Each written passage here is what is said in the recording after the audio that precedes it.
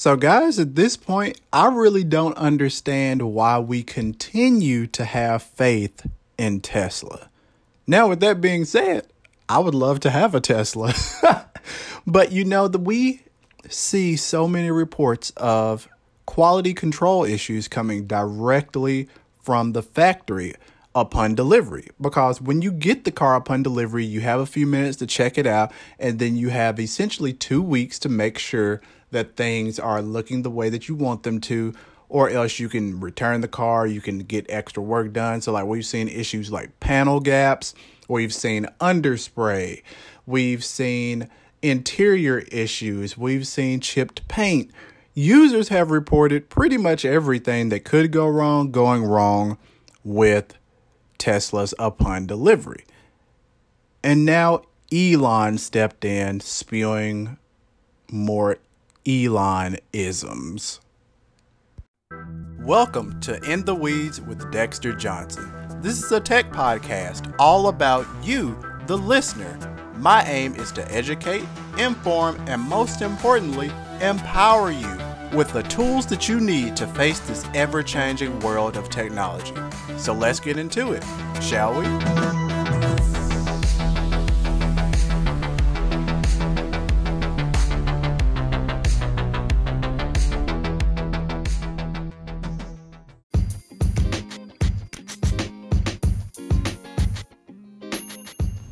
All right, so let's get to the meat of this subject. So recently, Elon, of course, enigmatic CEO of Tesla, he was recently involved in a bit of an interview on a channel called Muro Live on YouTube. Of course, I will link this article and everything. Of course, it's coming from The Verge. I watched a piece of the interview and it was very chill and laid back. So it was a very interesting quote because of the fact that Tesla has gotten a lot of flack due to the quality control that I was speaking of earlier.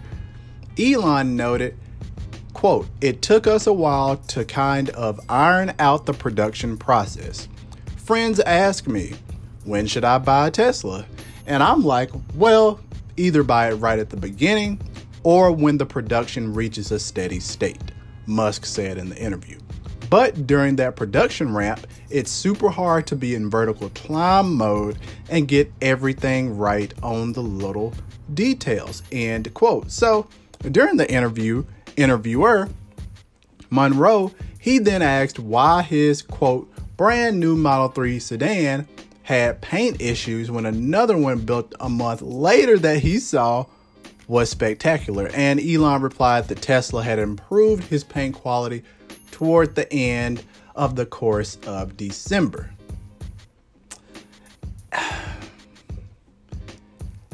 I guess I feel like if you're spending upwards of over $100,000 on an electric vehicle that we really don't know how long these battery components are going to last, so therefore you're going to lease it, spend who knows how much per month, there should not be paint issues at all, point blank, period. And I know that he stated in the interview that he is essentially the last car manufacturer since Daimler Chrysler to actually come up and spin up production and be steady state with production. So here's the thing. If you buy a Chrysler vehicle, if you buy a Ford vehicle, if you buy a GM vehicle, you're not going to see these strange panel gaps or paint chip issues, but only on Tesla do we give these people a pass. And I'm the first one here to say we have to stop giving them a pass. Sure, you can get your Tesla service. You can call them over and over and over again after you get the thing. But is that a good experience? I've bought several cars in the past where I didn't have to go back to the dealer and say, hey, we've got a panel gap. Hey, we've got overspray. Hey, this headliner isn't right. At what point does that get old? Leading to another quote from Elon. One of the things that was happening when we were ramping production was the paint wasn't necessarily drying enough, Musk said.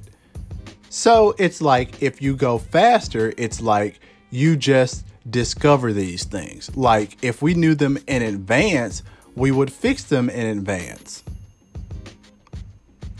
Elon, shut up. Shut up. You have been doing this for a while now. You have. Roadster was the beginning. And then we had Model S, we had Model X, we got Model 3, we're having a new Roadster, Cybertruck is coming. You need to be done with your petty little childish excuses. If we knew them in advance, we would fix... No, hold on. Let's rewind this. Like, if we knew this in advance, we would fix them in advance? Go to any other industry. How is that acceptable? Once again, it's not like these vehicles are cheap. Teslas are not affordable luxury cars. Yes, they're luxury cars. And even the Model 3, it starts off at $35,000, but that's not the Model 3 that you really want to have. You want extra options. So you're going to likely spend upwards of $50,000 or more on your Model 3.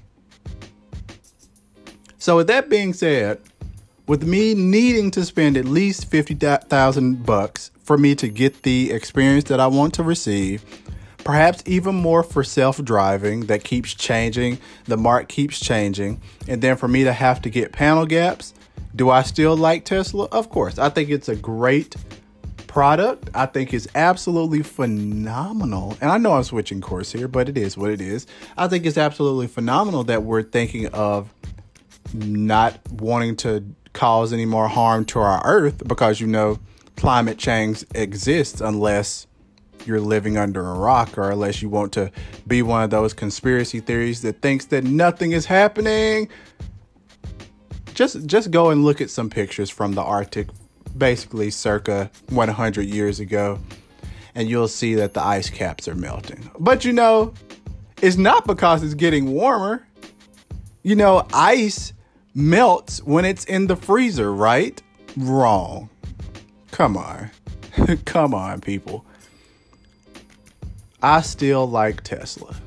But at the same time, these are issues that have to be fixed.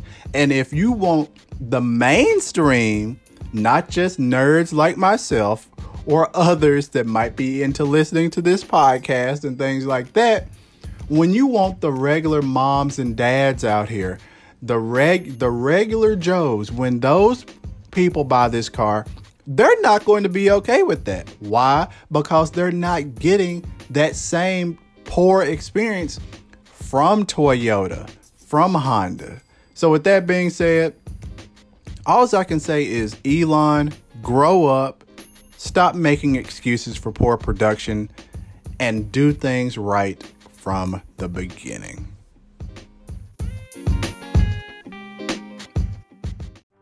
Thank you for listening to another episode of In the Weeds with Dexter Johnson. I'm hoping you're coming away more empowered, educated, and enthralled in the technological world. Be sure to tell a friend, share this episode, and follow me on Twitter at Dexter_Johnson. And most importantly, stay tuned for future episodes. Until next time.